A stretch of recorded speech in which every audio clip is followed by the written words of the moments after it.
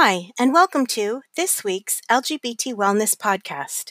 Each week, LGBT HealthLink, a program of Centerlink, brings you a roundup of some of the biggest LGBTQ wellness stories from the past week. Get ready to listen and learn lots. Hi everyone, and welcome back to another week of our LGBT Wellness Roundup.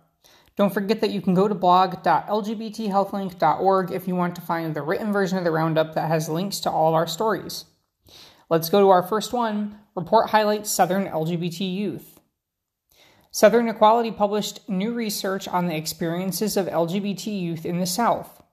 Among the findings were that LGBT youth scored their parents and caregivers an average of about 56 out of 100 for supporting their sexual orientation and 52 out of 100 for supporting their gender identity.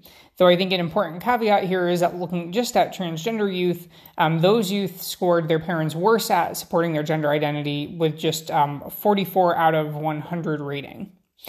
Less than 1 in 20 LGBT youth said that they received resources or support with respect to their identity from a faith leader. It was just under 5% who said that, versus 1 in 3 who said that they were explicitly denied support by such individuals, and the others in the middle presumably, didn't receive rejection, but also didn't receive support.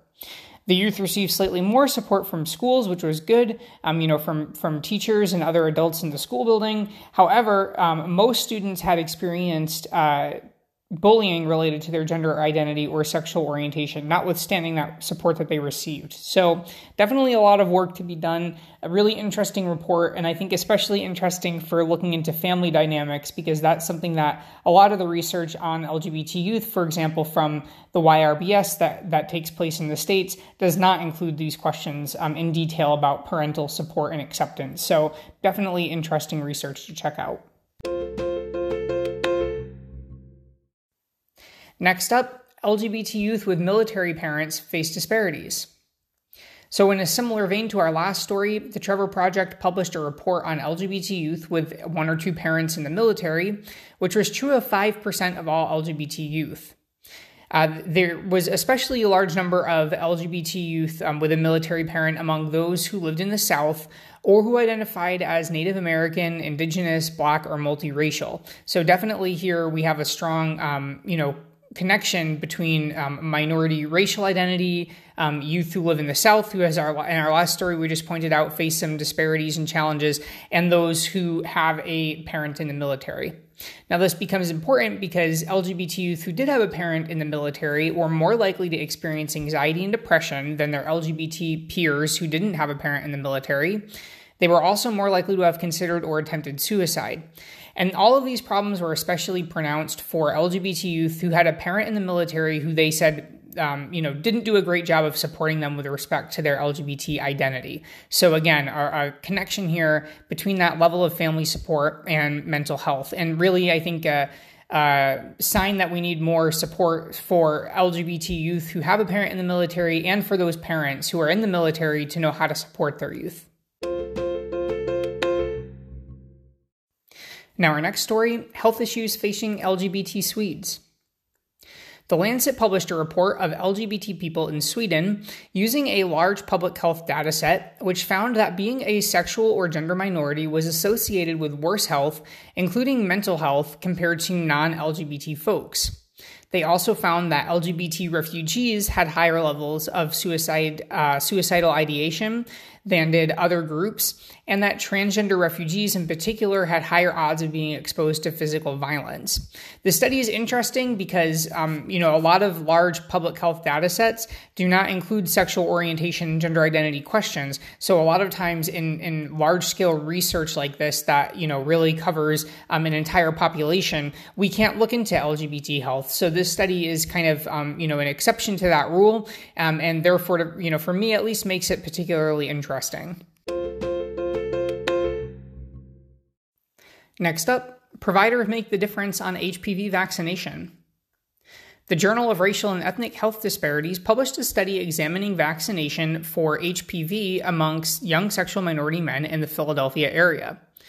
They found that having a healthcare provider who recommended the HPV vaccine was a huge factor in the likelihood that someone had received one, highlighting the importance of providers talking with sexual minority male patients about their risks for HPV and the benefits of the vaccine. Factors such as having a larger number of sexual partners and having had condomless sex in the past 6 months, both of which would increase the risk for HPV infection, which can cause cancer, were associated with lower rather than higher odds of getting vaccinated, which is definitely concerning. Now, our next story, gender diverse camp welcomes youth. The New York Times reported on Camp Indigo Point, a new program in Illinois for transgender and gender diverse youth. The camp recently welcomed almost 100 youth from 26 states as it celebrated its first year as a quote-unquote haven for gender minority youth who have been subjected to anti-transgender laws and policies in many states over the past few years. The camp was a place where youth were free to talk about their identities and challenges, as well as to enjoy facilities and activities that would often, and sometimes by law, be divided along a gender binary that did not apply to them. And I think it's nice that the article highlights, a lot of what they want to do is just to hang out and be kids and enjoy camp and complain about a lot of the same stuff that I used to complain about at camp, which I'm sure a lot of us can relate to, like mosquitoes and heat and lack of AC and walking far and all of that. So kind of a nice story. And in our last piece of the week, states race to vaccinate against monkeypox. The state reported that South Carolina expanded and simplified eligibility for monkeypox vaccines to include sexual minority men and all gender minorities who have sex with men, plus anyone who takes PrEP and anyone who has been exposed to a positive confirmed case of monkeypox. Previously, those wanting the vaccine had to share more details about their sexual activities and history, which, as you can imagine, is not pleasant for the person seeking the vaccine and is probably not too clear for the person administering the vaccine either. Across the country in Arizona, the Phoenix New Times reported on Maricopa County's vaccine efforts, which are aimed at sexual minority men and some trans women, and were hosted at an LGBT health clinic, kicking off what is going to be a series there.